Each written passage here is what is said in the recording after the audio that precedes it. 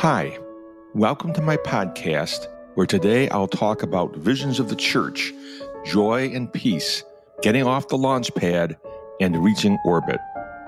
This is the beginning of my book, Visions of the Church, that was first published in 2004 in one volume together with Visions of America. In Visions of the Church, I used the troubled but ultimately triumphant flight of Apollo 13 as the narrative thread to provide an overview of 2,000 years of church history in a mere 80 pages. My name is Tim Harner. I am a Christian author and apologist, a graduate of Houghton College and of Harvard Law School, where I was an editor of the Harvard Law Review. As an attorney, my primary role has been as a general counsel.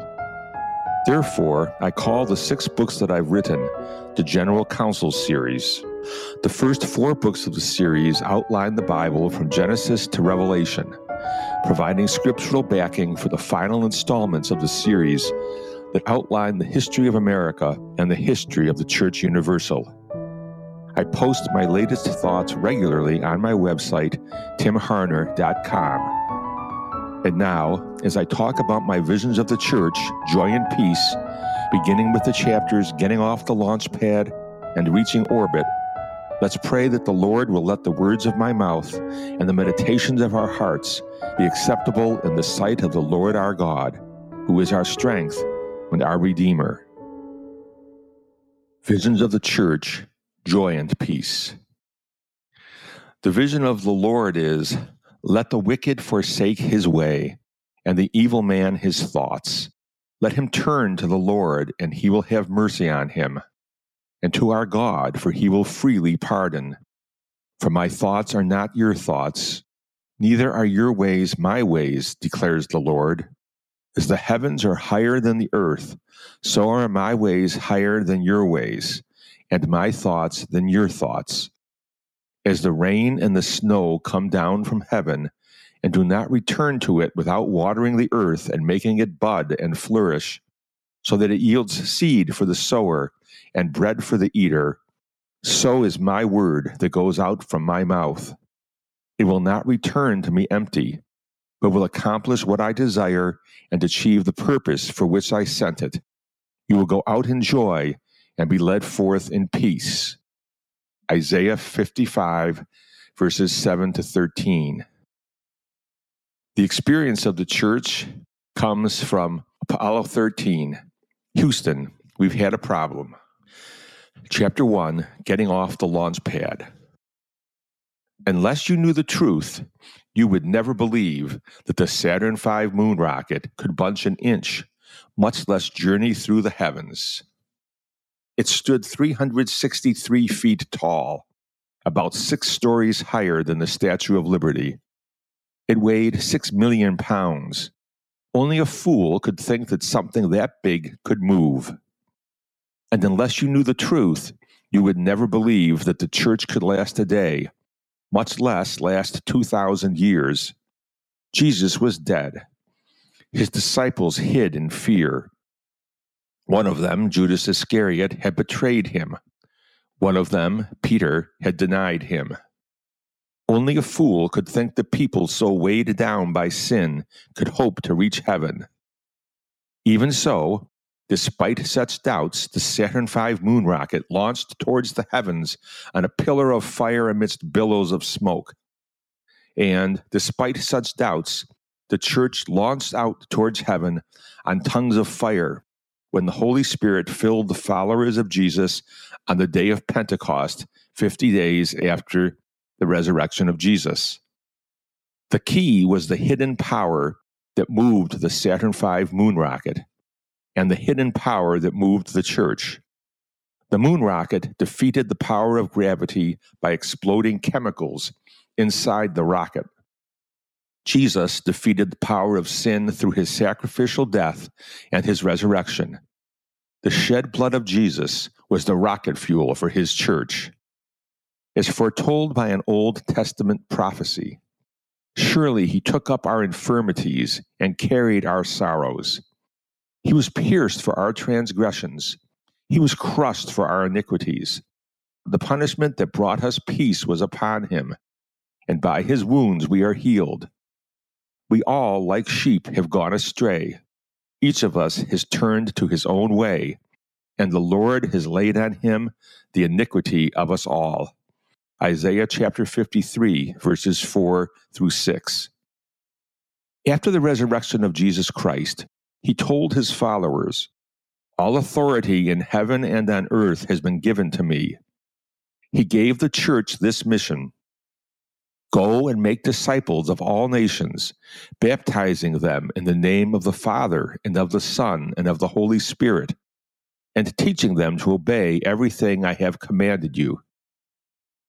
Jesus spoke these words, then ascended into heaven, leaving a handful of followers to go and make disciples of all nations. This astounding development fulfilled another Old Testament prophecy in which God commanded people to repent, to change their way of life, so that they would live in the way that God wants them to live. Let the wicked forsake his way, and the evil man his thoughts. Let him turn to the Lord, and he will have mercy on him, and to our God, for he will freely pardon. Isaiah chapter 55, verse 7. God's willingness to forgive is totally different from our instinctive reaction when people hurt us. We want to strike back and hurt those who hurt us. But God is not like us. God loves everyone, even those who have gone far astray from God's ways. Indeed, ever since the first sin in the Garden of Eden, God seeks sinners to help them, even when they hide from him in fear. Jesus showed this unquenchable love of God when he forgave those who crucified him. As he hung in agony on the cross, he said, "Father, forgive them." By showing such a willingness to forgive, Jesus revealed the magnanimous way in which God loves to forgive us. The thoughts of Jesus were the thoughts of God, not the thoughts of sinful humanity. And the ways of Jesus were the ways of God, not the ways of sinful humanity. This truth is stated beautifully in the words of the Old Testament prophet Isaiah. "For my thoughts are not your thoughts, neither are your ways my ways, declares the Lord. As the heavens are higher than the earth, so are my ways higher than your ways, and my thoughts than your thoughts." Isaiah chapter 55, verses 8 through 9. Next, Isaiah assures us that God's thoughts and God's ways will triumph. According to the prophecy, the word that goes out from the mouth of God is like the rain and the snow that come down from heaven. Just as the rain and the snow always make the earth bud and flourish, so God's word will accomplish what God desires and achieve the purpose for which God sent it. Jesus is the living word of God. Therefore, teaching people to obey Jesus will accomplish what God desires and achieve the purpose of God. In the words of the Old Testament prophecy we are looking at here, you will go out in joy and be led forth in peace. The first harvest of joy and peace came on the day that the church was born, the day of Pentecost, a holiday that celebrates the beginning of the harvest. In obedience to a command of Jesus Christ, just before his ascension into heaven, the disciples were waiting in Jerusalem until God the Father gave them the gift of the Holy Spirit. On the day of Pentecost, all of the followers of Jesus Christ were gathered in a house. Suddenly, as the scripture tells it, there was a sound like a great wind blowing from heaven. Tongues of fire came to rest on each person, and all of them were filled with the Holy Spirit. After this display of sound and fire worthy of the launch of a moon rocket, the disciples went forth into Jerusalem to proclaim the birth of the church. In his sermon, Peter quoted an Old Testament prophecy that foretold what was happening. God says, "I will pour out my Spirit on all people, even on my servants, both men and women. I will pour out my Spirit in those days. I will show wonders in the heaven above and signs on the earth below, blood and fire and billows of smoke. And everyone who calls on the name of the Lord will be saved. That's Acts chapter 2, verses 16 to 21, quoting Joel chapter 2, verses 28 to 32. The church had cleared the launching pad. Its journey to bring joy and peace to all humanity was now underway. Chapter 2, Reaching Orbit. Apollo 13's problems began on the way to orbit. One of its engines shut down early. Hence, the other rockets had to burn harder to make up the difference. Fortunately, the astronauts reached orbit safely. The church's problems also began from its earliest moments. Lust for money led Christians astray. For example, James warned the early churches to stop showing favoritism to rich people. James condemned rich people for exploiting their workers. He knew that fights and quarrels were breaking out because people coveted things they could not get. People were asking God for things out of selfish motives so that they could spend what they got on their own pleasures. Meanwhile, they were not feeding and clothing poor people. No wonder Paul taught that the love of money is a root of all kinds of evil. Paul knew that some people, eager for money, have wandered from the faith and pierced themselves with many griefs. Therefore, Paul warned the church that people who want to get rich fall into temptation and a trap, and into many foolish and harmful desires that plunge men into ruin and destruction. Lust for sex also led Christians astray. Paul condemned the church at Corinth for tolerating a member who was having sexual relations with his father's wife. Paul also had to warn members of the church to stop engaging in sexual immorality, such as having sex with prostitutes. Lust for power led Christians astray. For example, a Christian who had previously been a sorcerer tried to bribe Peter and John so that he could exploit the power of the Holy Spirit to do great signs and miracles. Paul and his mentor, Barnabas, quarreled so severely when they were planning a second missionary journey that they were unable to work together anymore. And Paul warned the church at Ephesus that members of their church would arise and distort the truth in order to draw away disciples after them. Divisions between cultures caused divisions between Christians. For example, during the earliest days of the church in Jerusalem, members of the church who followed Greek cultural traditions complained that their widows were not receiving as much food as widows who followed Jewish cultural traditions. Years later, the clash of cultures was so great that Paul had to rebuke Peter publicly at the church in Antioch for refusing to eat with Christians who did not follow Jewish dietary rules. A council of church leaders that met at Jerusalem, including James, Peter, and Paul, reached a compromise between following Jewish cultural traditions and following Greek and Roman cultural traditions. Nevertheless, mistrust and suspicion continued between the Christians who followed Jewish cultural traditions and the Christians who followed Greek and Roman cultural traditions. Fortunately, there were also many Christians who obeyed what Jesus commanded because they were filled with the Holy Spirit. There were courageous martyrs. The first martyr we know of was Stephen. He was stoned to death outside of Jerusalem for denouncing the religious leaders who had killed Jesus. While they were stoning him, Stephen prayed, "Lord Jesus, receive my spirit." Then he fell on his knees and cried out, "Lord, do not hold this sin against them." There were tireless missionaries. Paul summed up his own experience as a missionary in this passage written to the church at Corinth. 5 times I received the 40 lashes minus 1.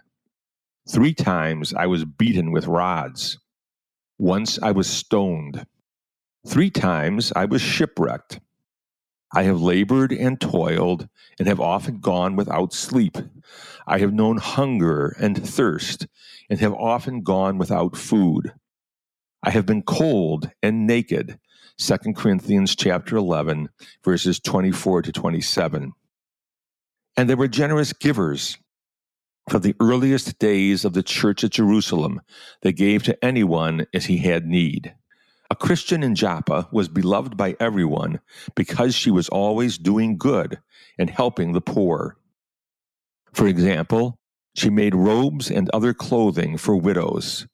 Churches sent help to other churches who were in need. There were compassionate healers. There was such confidence in the healing power of the early church in Jerusalem that crowds gathered, bringing their sick and those tormented by evil spirits, and all of them were healed. Peter's success as a healer was so well known that people brought the sick into the streets and laid them on beds and mats so that at least Peter's shadow might fall on some of them as he passed by. During his missionary journeys, Paul healed many people. At a city in Asia Minor, people were so impressed when Paul healed a man who had been crippled since birth that the crowd assumed that Paul was a god. To Paul's horror, the local priest of Zeus brought bulls and wreaths in order to offer pagan sacrifices to Paul. In another city, God did extraordinary miracles through Paul, so that even handkerchiefs and aprons that had touched him were taken to the sick, and their illnesses were cured, and the evil spirits left them.